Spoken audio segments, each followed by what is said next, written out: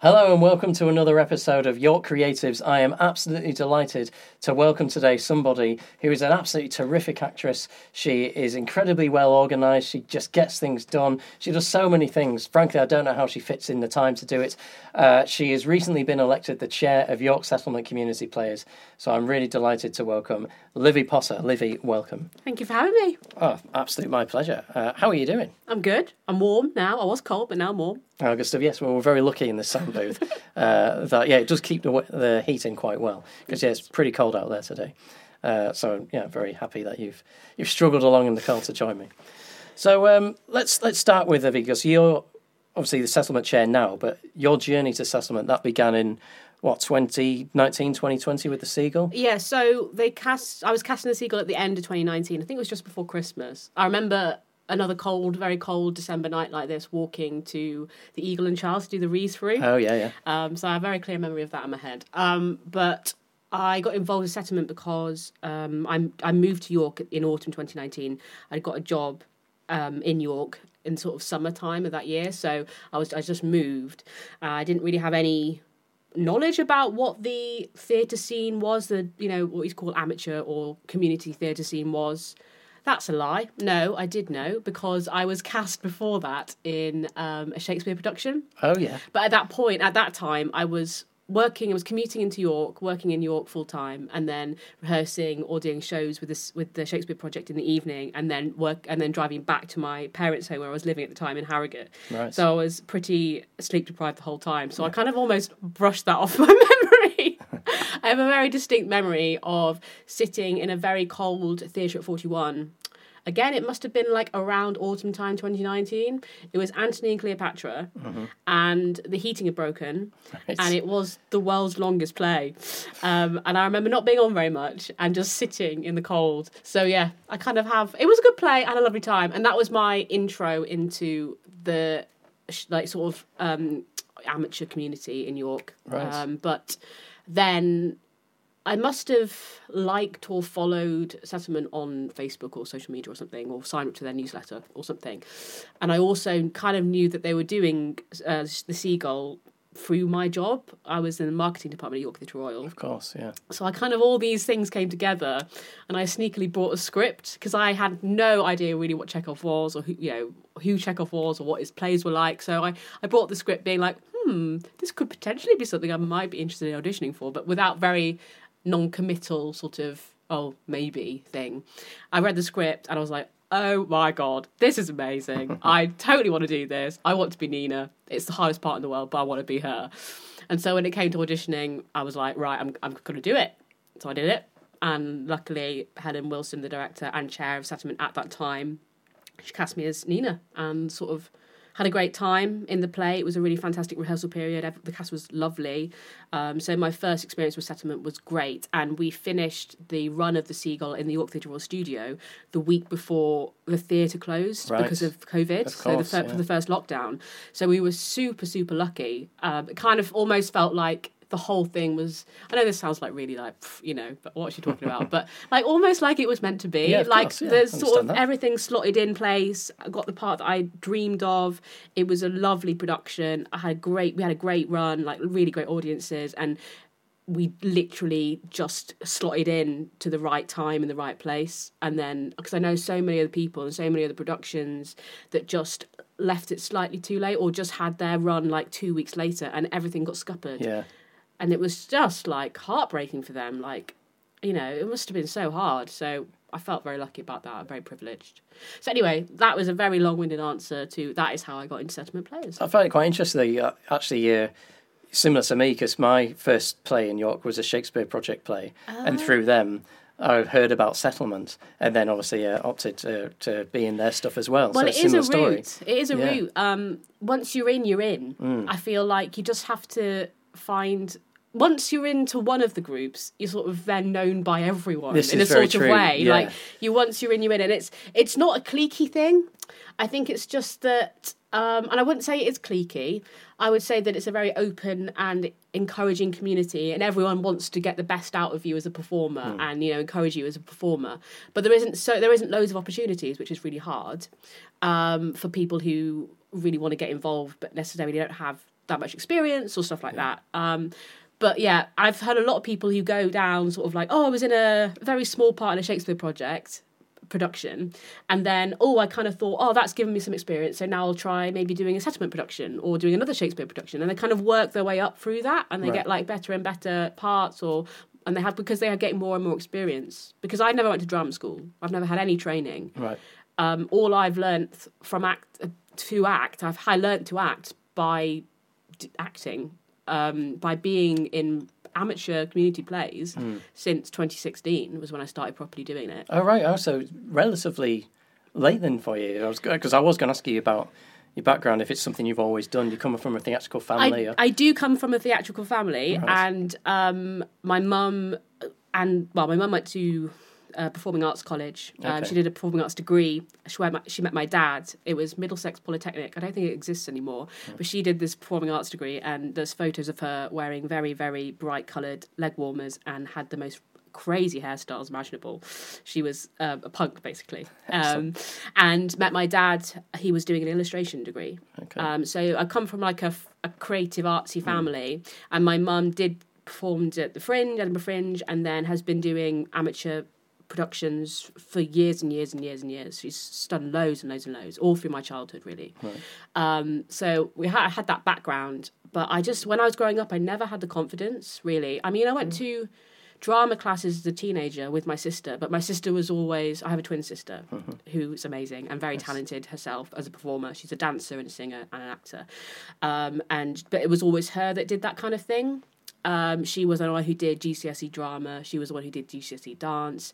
And it wasn't that I felt overshadowed by her, but I think she had the confidence that I lacked. Okay. So growing up, I was sort of just happy to sort of see her in shows and do her thing. It was only when I got to university, I got a music scholarship. Right, nice. And through that, I did a lot of singing in lots of choirs. And I got lots of friends, artsy friends, who were very big in performing and were doing performing degrees, stuff like that. So they kind of encouraged me to maybe dip my foot in it a little bit. So I was in a couple of musical theatre showcases in university, which was like my first real sort of performing experience that wasn't just like, Shepherd number 5 in a nativity or whatever. Yeah. And then when I graduated, I moved back home, back to Yorkshire, back to my family home. And I was sort of a bit bereft. I didn't really know what to do with my life. How sort of directionless in a way. And lots of my friends who I grew up with weren't there anymore. And I went to the University of Kent. So a lot of my friends I made at university were all stayed down south. Right. So there was no one really around that I sort of felt like... So my mum said to me, do you have a hobby? You need to get a hobby. Because you make friends through hobbies, and why don't you come to this audition for this musical that I'm auditioning for? And this was at Ilkley Playhouse. So there's a lovely little theatre in Ilkley called Ilkley Playhouse, and it's an amateur theatre group that's based in their own building. So we're quite privileged in that respect.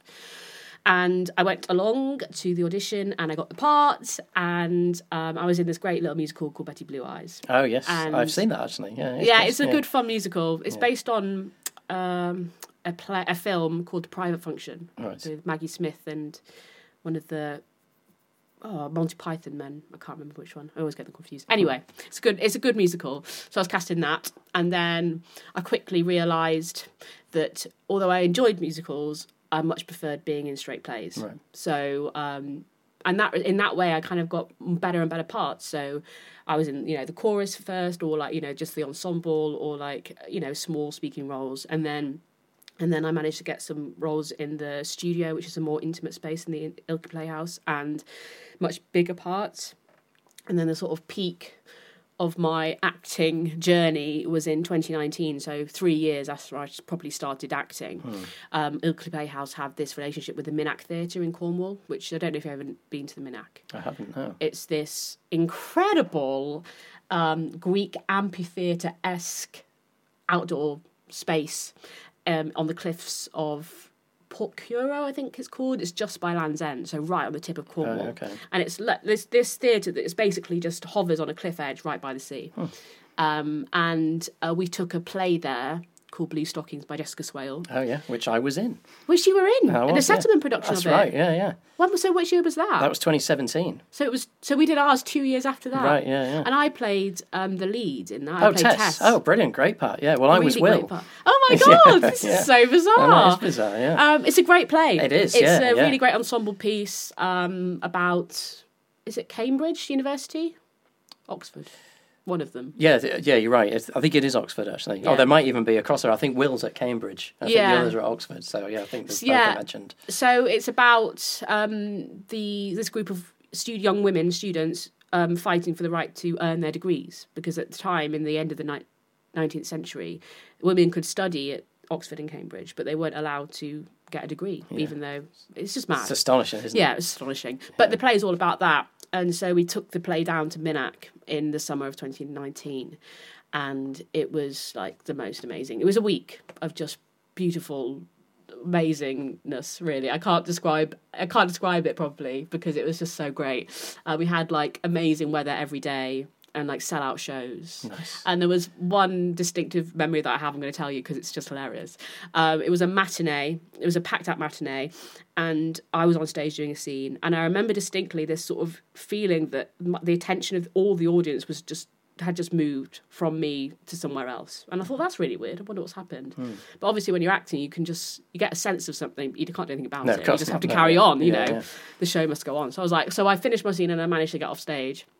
And I saw a fellow cast member just hovering off stage, waiting to go on. And I said, "What's going on? What happened? Like, there was something weird that went on there." It was like, "Oh yeah, there was a pod of dolphins, and everyone was just looking at the pod of dolphins." Oh wow! And I was like, "Oh yeah, well of course they're." yeah. I suppose in terms of being upstaged by something, that's it's not a bad one. I mean, I was like, fair enough. Yeah. If it were me in the audience, I'd be like, well, I don't care what's going on stage anymore. I want to watch that pod of dolphins. Yeah. But yeah, so we did that in 2019. And then that was my last production with Ilkley Playhouse for a while. The last proper production. I've done a bit since then. But only because I moved to York, so it's too much of a commute. But it's a great little theatre. And a big shout out to them because they're amazing. Okay, yeah, brilliant. Oh, that's great.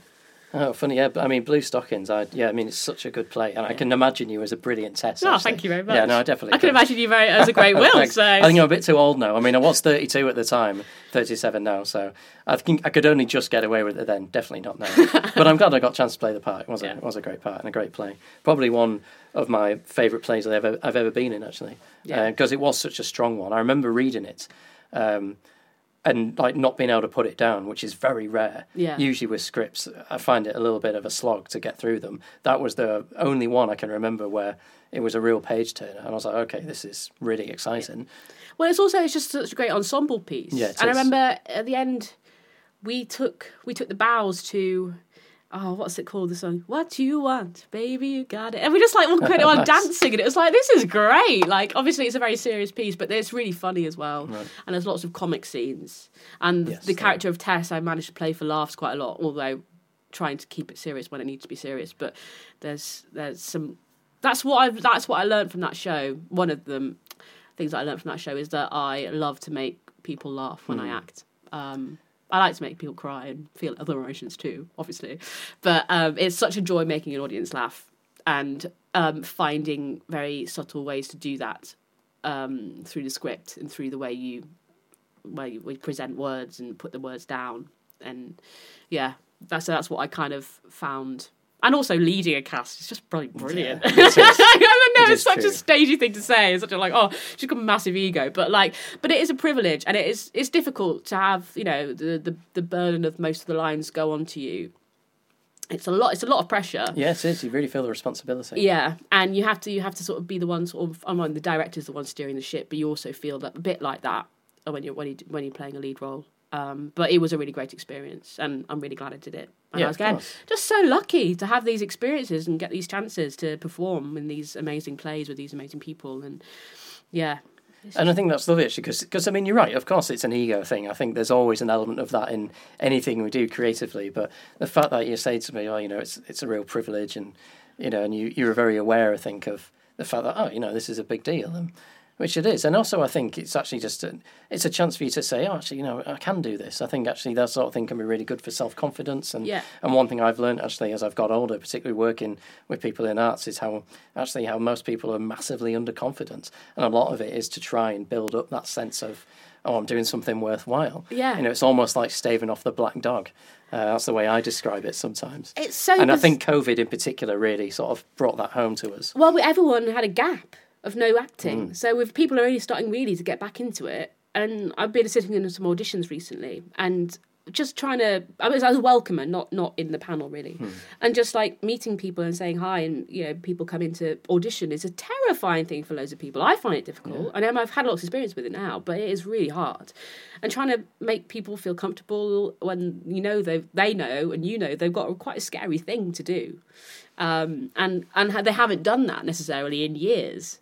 Because there hasn't been many opportunities to act. So I think people are trying to get back into the swing of things.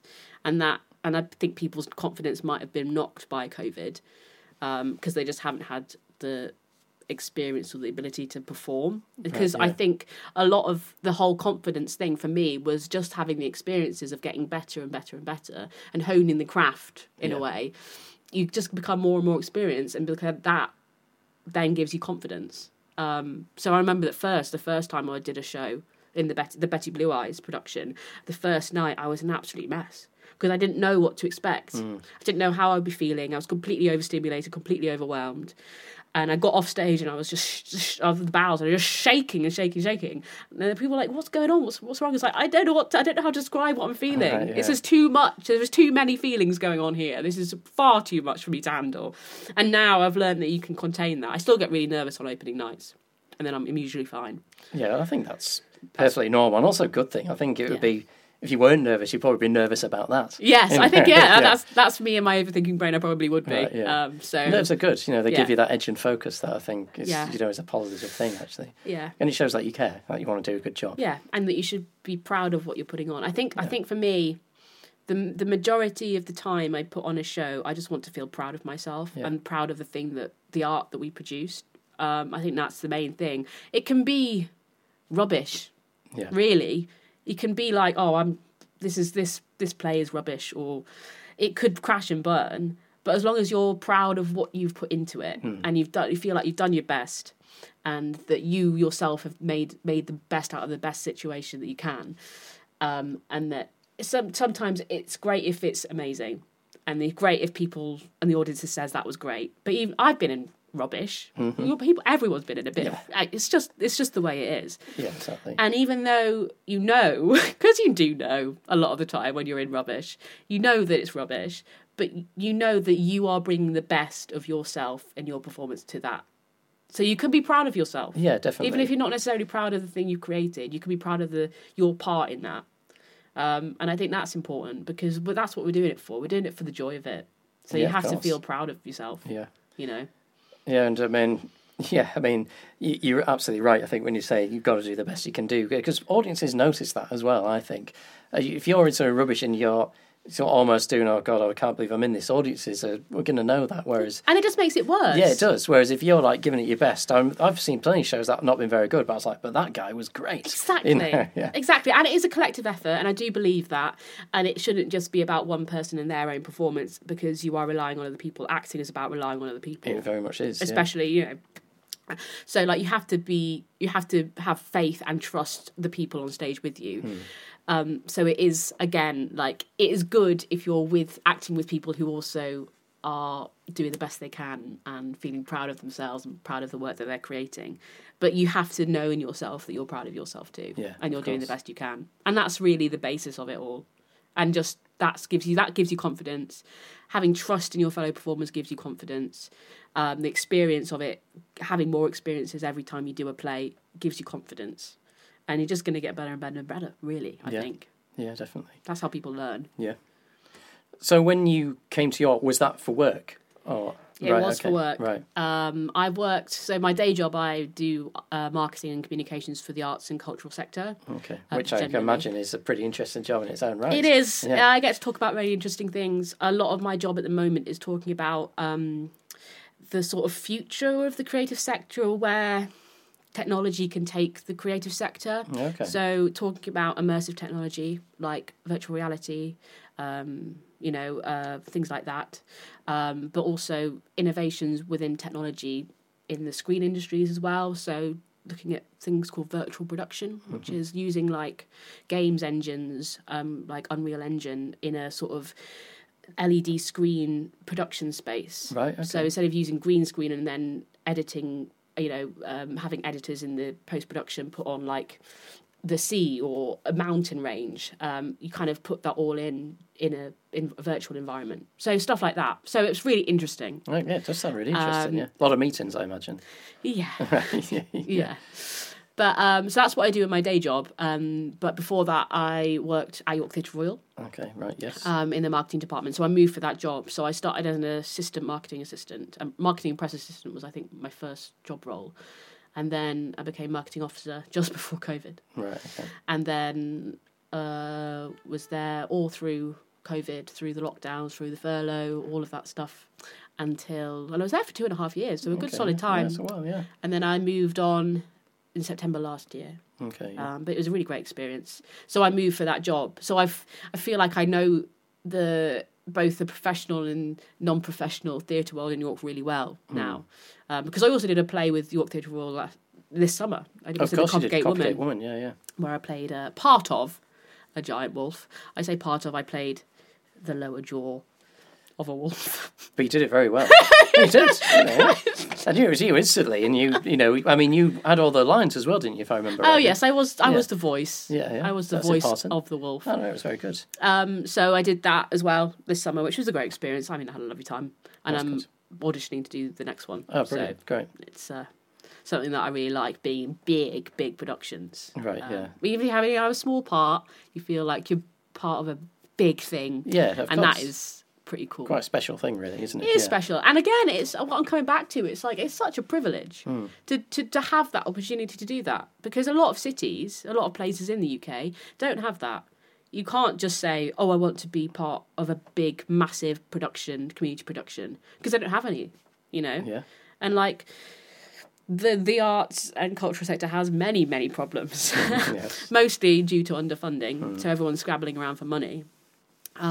But if people are using that money, if arts organisations are using that money to benefit the community by putting on these huge shows that involve hundreds and hundreds of volunteers, that just the collective effort is just astounding, really, when you think about it. Yeah. That is so cool. Like, that is amazing. And that gives so many people the opportunity to be creative. Yeah. And have a creative outlet in their lives, because I think so many people just don't have that opportunity. There's nowhere in their environment that they can, if they feel like they want to perform, they can. They don't have any amateur dramatic societies in their area. They don't have a theatre that really cares about them or their thoughts or what they want to be doing or their creativity. We're very lucky in York to have those outlets where people can just be creative if they want to be. Not with any pressure of having to monetize it. Just to say, I fancy doing a bit of acting. Yeah. And people go, okay, have you tried this? Have you tried this place? These places, this place is looking for these people. Yeah, it's true. The opportunities are rife, actually, in York. Yeah. We're very, as you say, we're very lucky, actually, that we've got all this stuff going on. Yeah. Yeah, so actually, interesting, you mentioned monetising. Has it ever sort of occurred to you, or have you ever given any thought at all about, I would want to have done this professionally, or is it something that's never particularly interested you? No, not really, I have to say. And I would say that because I am very bad dealing with rejection. Right. So I think you have to be really, you have to be made of steel, really, if you're wanting to be a professional actor in this. The industry is just so hard. And I think that drama schools, whereas some drama schools probably do this very well, but the experience I've heard from lots of people who have been to drama school have just said that they had a confidence going in and it completely knocked it all out. Right. And I just wouldn't want to go for that experience. And I would never get the parts that I get now as a non-professional doing it professionally. I can guarantee you can have all the talent in the world, but if you don't have the right face, you're not gonna stand a chance. And I don't think I have the right face. And yeah, I just think it would lose the joy. I do it for the joy of it, And I think that putting, like the pressure of making a living out of it would just suck the joy out of it. And I don't think I could deal with that either, because I don't want it to be ruined, because it's something I love to do. Yeah. So, and I have the privilege, again, I'm lucky that I can balance my job with acting. The job that I get paid to do, I can, in my life, I can balance it quite well with other commitments, like being in a play that can take over your life for 2 months, really. Of course, yeah. And for some people, they can't do that because they have jobs that are too demanding. You know, like their day jobs are too demanding, but my day job isn't. So, touch wood at the moment. But so it means that I can just put my full focus on doing a play when I'm in a show week. I can just take the time off and be like, right, I'm going to be a professional actress. Yeah. I can pretend I am for a whole week, and it's great. And then you go back to your day job and you feel a bit bereft, obviously, because post-show blues hit me hard. Right, yeah. But then you're on to the next project. So it's all. I just don't think it's for me. Right, I like it too much. Yeah, and I think that's totally fair enough. To be honest, I actually find it quite refreshing to hear someone sort of say, do you know what, I'm actually quite happy just doing this for fun and amateur, because you meet so many people in plays who the main goal, and there's nothing wrong with that, of course, but it's always, I want to make it big in the industry. And it's sometimes I almost like feel a bit sorry for them, because I just say, oh man, it's just so hard. And you really, really got to want to do it. And as you say, I think a thick skin as well. And I think in a weird way, it must be... well, I mean, I can only talk from my own experience, but no, because I'm similar to you, I'm just quite happy acting for fun. And, taking it seriously and doing a good job. Yeah. But I've no intention of moving anywhere else, so doing it pro, and I'm actually feel sort of, quite happy with that, because I'm like, I'm content with what I'm doing. Yeah, I mean, there's a great book, and I can't tell you the name of the author, which is really bad, but it's all about the history of amateur theatre in the UK, and it's something called like something amateur, a manifesto. So it's very skewed towards in favour of amateur, and it's about reclaiming the word amateur. It's not something that's dirty or that's about it being rubbish. Because I think that the word does have those connotations when you say amateur, especially amateur theatre. You think of people just faffing about, having a little go, not taking it seriously or not doing a good job. But the standard of the amateur theatre community in York is so high, as in many places. There are people in that community who once were professionals. Yeah, well, this is it. Yeah. And gave it up to have children or start a family or... because they couldn't deal with the rejection. But they still have the same level of talent as the people who are doing it professionally. It's just that they, for some reason, gave it up or decided to switch careers or do something different, which is totally valid. And that's how I've learned to act, is from being on stage with those people. Yeah, definitely. So they've learned through maybe drama school or acting or training or whatever. I've learned through them. So it's passing down the knowledge. It's passing the knowledge. It's just not through the traditional routes. Yeah, definitely. That crush your dreams and your soul and your confidence and all that stuff. Yeah, it's very true. Actually, I remember talking to Ozzy. Do you know Ozzy? Yeah. And so he used to be a pro actor. I remember him telling me that he stopped because he just got sick of being in a terrible play for 6 months away from his family, just living out of a hotel room. And was just like, I'm really sick and tired of that. Yeah, now. Like, I mean, I'm the same. I'm such a home girl. Like, I love York. Yeah. I love being in York. I love living in York. I love acting in York. I love having a 9-to-5 that has regular hours. I know when my next paycheck's coming in. I know it sounds very boring and very like take risks. I take risks creatively, but I just don't take risks creatively that then means that my my paycheck's not going to come through or something I don't get a paycheck at the end of the month. Like, it just takes the stress out of it. And it means that I can just do it for the joy of it. Yeah. It's just for fun. Yeah, exactly. So let's go back to settlement. So you've just finished The Seagull. Yep. Presumably that was a great experience. At what point... was there any time during the period where you're like, actually, I wouldn't mind getting involved with these guys on a committee point of view? Or were you approached? I was obviously approached. Of course. Helen, the director, was also chair of settlement at the time. And because I worked at the York Theatre Royal Marketing Department, I was doing the marketing for it anyway in my job. Right, so, of course. Yeah, So, like, we were in constant communication with what I called my YTR hat on. And then when we come to rehearsals, I had my YSCP hat on. Okay. And then by the end of the production, those two roles had just merged. So I was doing the marketing for the show, both hats on, basically. So I'd now got access to the Facebook, the YSCP Facebook account, and doing all of that stuff. So I was basically doing the marketing through the YTR channel and also through the settlement channel. And then once lockdown happened, I got invited to join the committee by Helen. Right. She said, we need someone with your knowledge of, arts marketing to help us. And I was like, yeah, of course, that sounds fine. So I got involved in that way. And we did majority of committee meetings through COVID were on Zoom. And then occasionally when the restrictions lifted, we could meet, I think. And then I remember doing the sort of Christmas celebration event on Zoom that year. Yes, yeah. So yeah, I've been on the committee. I think I was invited to the committee quite soon after the Seagull. So I've been on the committee for 2 years or so. Right, yeah. Almost 2 years. And yes, and the rest is history, really. Just more and more responsibility, more and more experience, knowledge of how things work with the settlement players and also the committee itself and how that fits in with the wider ecosystem of amateur community theatre in York. Yeah.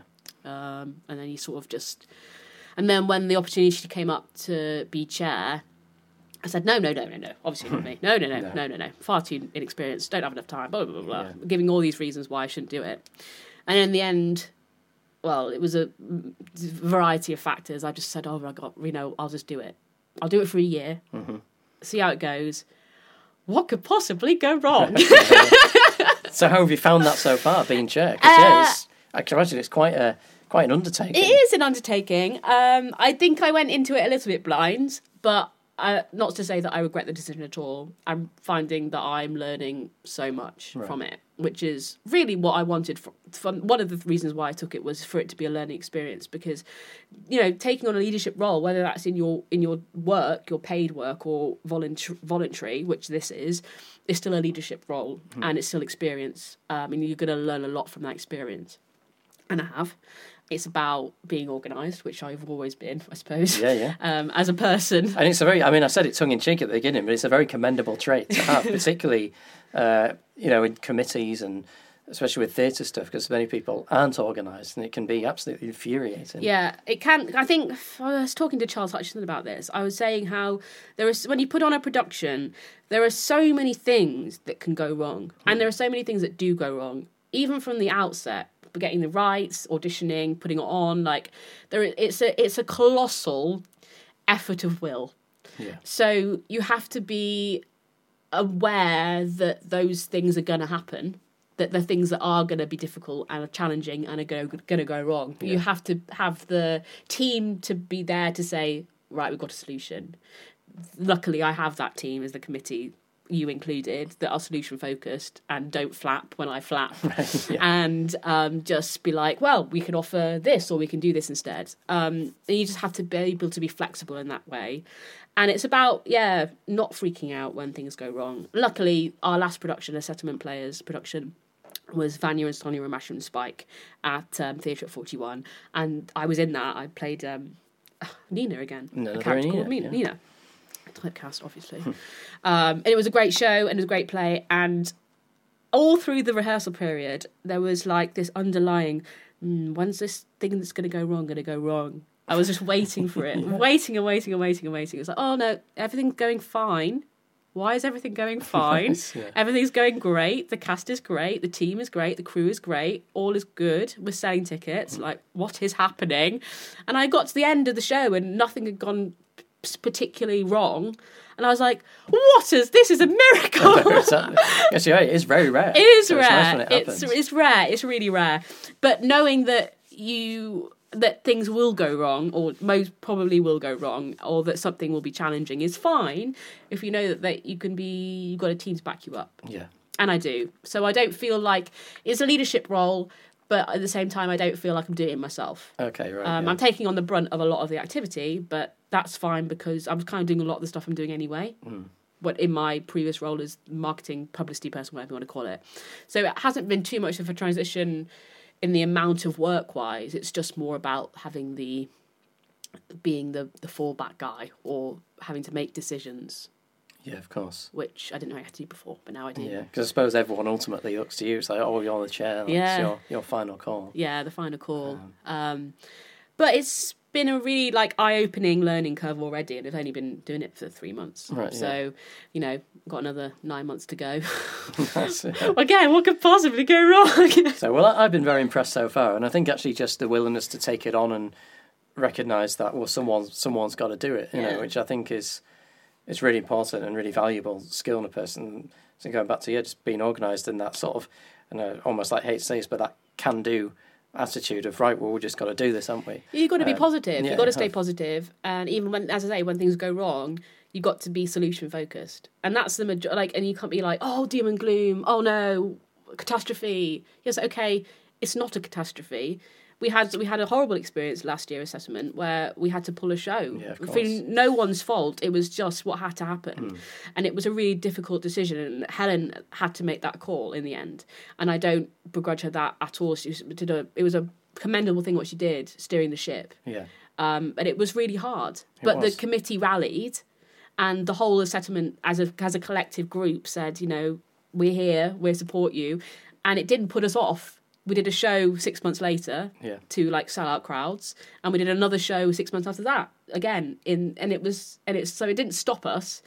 For some less, flexible or less can-do groups, it might have been like, oh, we'll just give up. Right, yeah. Well, it's too hard then. Yeah. It's too hard. Yeah, and also to make that decision to pull it, because obviously I remember that well, and I thought it was the right decision. But yeah, of course it was hard. It was the right decision. It was an impossible choice, really, but it was the right call. Yeah. Yeah, and there were people saying, people saying, oh, we should do it, you should carry on, there must be a way forward. And it was just too hard. Yeah, it was. Yeah. And it wouldn't have been fair on anyone. No. So I think it was the right call, you say, but it wasn't an easy call. It was a really hard call. So kudos to Helen for making that decision, because it wasn't easy. Yeah. I'd be intrigued to know your thoughts on this, because I sometimes, I suppose it's a frustration, perhaps, maybe.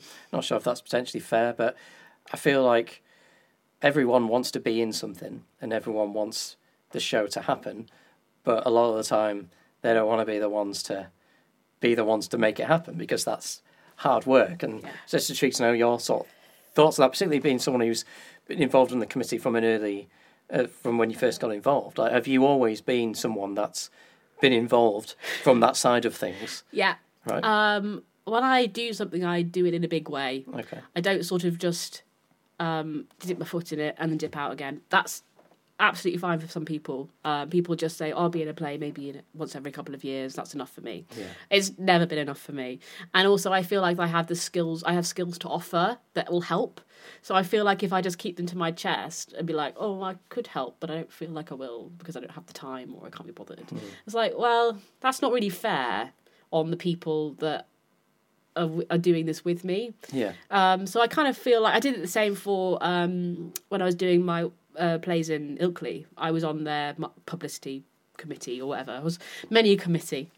So I was involved in a big way there as well, and I helped them sort of relaunch their social media and things like that. So like I feel like if I have the skills to help, I should really put them to use. That's always been my philosophy in life. So whether that's in acting or marketing or doing everything, organising, gosh, like if I can do it, and there's people crying out for that help, what am I to say? Oh no, it's not for me. Right. Yeah. That's just me as a person. Yeah, it's again very commendable trait to have. But I've always been like I like being busy, right. And I mean I complain about it all the time. I can relate. Yeah, I say, oh God, I'm so busy. Oh God, I'm far too busy. But then I would much rather have it that way than the other way of being like just sitting at home twiddling my thumbs watching TV, not having a hobby, not having this to do, not having this to focus on. Like I'd just be a bit aimless. Right. Yeah. And aimless ain't good for me. I need to have direction and focus. Yeah, feel like you're putting something out there, I suppose, into the world. Yeah. Yeah. Just doing stuff. Yeah, definitely. And it's just fun most of the time. Yeah. It's stressful and it's a lot. And being in a play takes up a lot of time. It There's does. no getting around that. Even if you have a small part, it's not a small part. There are no small parts. No, it's true. Yeah, giving up your time, and that's why I'm sort of someone who, I like to do the odd play, but only if it's something that I really want to be, because of that reason, because I know how time consuming it is. I'm more than happy to help out, do front of house or little bits here and there that I'm like, okay, it's not going to take up a ludicrous amount of time, but I'm still helping. It's still important. But that's so that those roles are also so important, because without those roles, the rest of it can't happen. Yeah, exactly. Yeah, you just need it's a collective act of will. It's a collective effort, and some people have more of a commitment to it than others, and some people have more of a role than others. But without one, like, it just doesn't work. And that is why this is like, I feel this is miraculous to me, like putting on a show when it's not a professional thing, when people are just doing it because they want to, and it's just for the joy. Like, it is miraculous that happens, because there's no reason for those people to be there, apart from just say, I just want to have a go at it. Yeah. There's no monetization. There's nothing else to pull them in apart from just saying, I'm just going to do it. And it takes up loads of time. And it can be really stressful, and it can just be so much all the time. But people still do it, and people keep going back and doing it. They do, which is miraculous. Yeah. And you like to think it's probably because the rewards are worth all that. Yeah. Because actually, I don't know, you might be similar to me in this, but when I think about sort of all the close friendships that I've formed over the years, I'm like, actually, most of them are directly or maybe indirectly through theatre, actually. 100%. This is, I think, one of the reasons why my mother, when I was all aimless, having graduated university, not having a plan, said to me, why don't you do some theatre? Because I made friends. Right, I had a great time. Like, it's a really easy way to meet people. Yeah. And to meet like-minded people who understand, that creativity is important, and doing stuff outside of your day job is great fun. And you just meet loads of an eclectic mix of people, from all walks of life, from all different jobs, like teachers and bankers, like everyone. Yeah, and doctors. There are a couple of people I know through theatre who had classed as quite good friends now, who are quite high up in the world of medicine. That's something I would never have known them before. You would never go. Where else would you have those circles of friends that you would find? Like, just without doing theatre, it's one of the best places to meet people. Yeah. So that is a win. Yeah, it definitely is. And I'd also urge, going back to sort of a point earlier, I often would urge actors who just act in things, I'd say, look, maybe one get involved in the next production, but just do front of house or work out backstage, because I actually think it's really important for actors to understand how that feels, being on the other side, because it can be a really thankless job. And obviously the actors get all the glory. Yeah. And I think it's actually really crucial for people to put themselves in the shoes of the guys that take the tickets. And they're so needed. Yeah, because the first time I did backstage, it was a massive learning curve as well. Again, it was like, oh my God, this is really hard. And like, this is thankless. But I mean, you're in an environment where people do thank you, but at the same time, it is a bit thankless. Yeah, it is. And that's just the way it goes. But like, it's so important. Yeah. Like, it literally could, like, the whole play couldn't happen without those people. And they have just as much value and worth, and should be celebrated just as much as the people on the stage. 100%. I completely agree with that. Right. Nice. Yeah. All right, we are nearly out of time. I have just got a few sort of like couple of quick fire questions. Okay. Not many. One of them might not be quick fire, to be honest with you. But I just, as you know, there are considerably fewer men that audition for plays. I'm sure it's not just in York. I'm sure it's across the board. Why do you think that is? God, it's not really a quick-fire question, that. I do apologise. That is a really good question. I don't know. Right, yeah. I don't either. It's just fascinating, don't though, know. It's really annoys me so much that there is this imbalance. And it is universal. It's not a York thing. 100%. It was a problem in Ilkley. It's a problem everywhere. I don't know. And I wish I knew the answer, because I could fix it. Yeah. And it's bizarre, isn't it? I mean, sometimes I think, does it stem from school thing of that idea of being macho and you're not macho? It could well be that. Because I definitely went through it myself at school. I went through a period where I was, I'm not doing that, etc. Yeah, that's for, hate to say this, but that's for gays. Fortunately, I grew out of that phase very quickly. Yeah. But I imagine that that's still going on. I believe that was definitely a contributing factor. I don't know that maybe men prioritise other hobbies over women, so like sports maybe, or things like that, so they don't have necessarily the priority. I don't know. Is there that thing maybe of showing vulnerability as well? Yeah, that potentially. Could be it. Yeah, that could be it. But this is a call out to the universe. Yes, I don't know. Yeah. Get more men into theatre, because they are needed and they are wanted, and we will love you for it if you come. This is it. And especially if you're a single man, it's a great way to meet women. I know. What? Maybe we should tell people that on like the posters, yes, the yeah, auditions. By the way, note, P.S. Yeah. Not guaranteed to meet a woman, but you've got a better chance than just going to a bar. Exactly. Yeah. Exactly. I don't know. Yeah, I know. It's the age-old question. Yeah, maybe we'll never know. Yeah. Are there any parts in plays that you would still like to play? Oh, I'd like to be in more Shakespeare. Okay. I'd love to do an Arthur Miller. Right. Yeah. Yeah. Maybe something like All My Sons. Okay. Or something like that. I don't know that one. It's very good. Okay. Nice. I'll take your word it's very intense. Nice. Yeah. I mean, lots of plays I'd love to be in, but those are the ones that come to mind. Okay, excellent. Favorite part that you've played? Oh, difficult one. I think Nina in The Seagull. Okay, right. Well, yeah, most challenging, but also most rewarding. Right. That's good. Why do you think that is?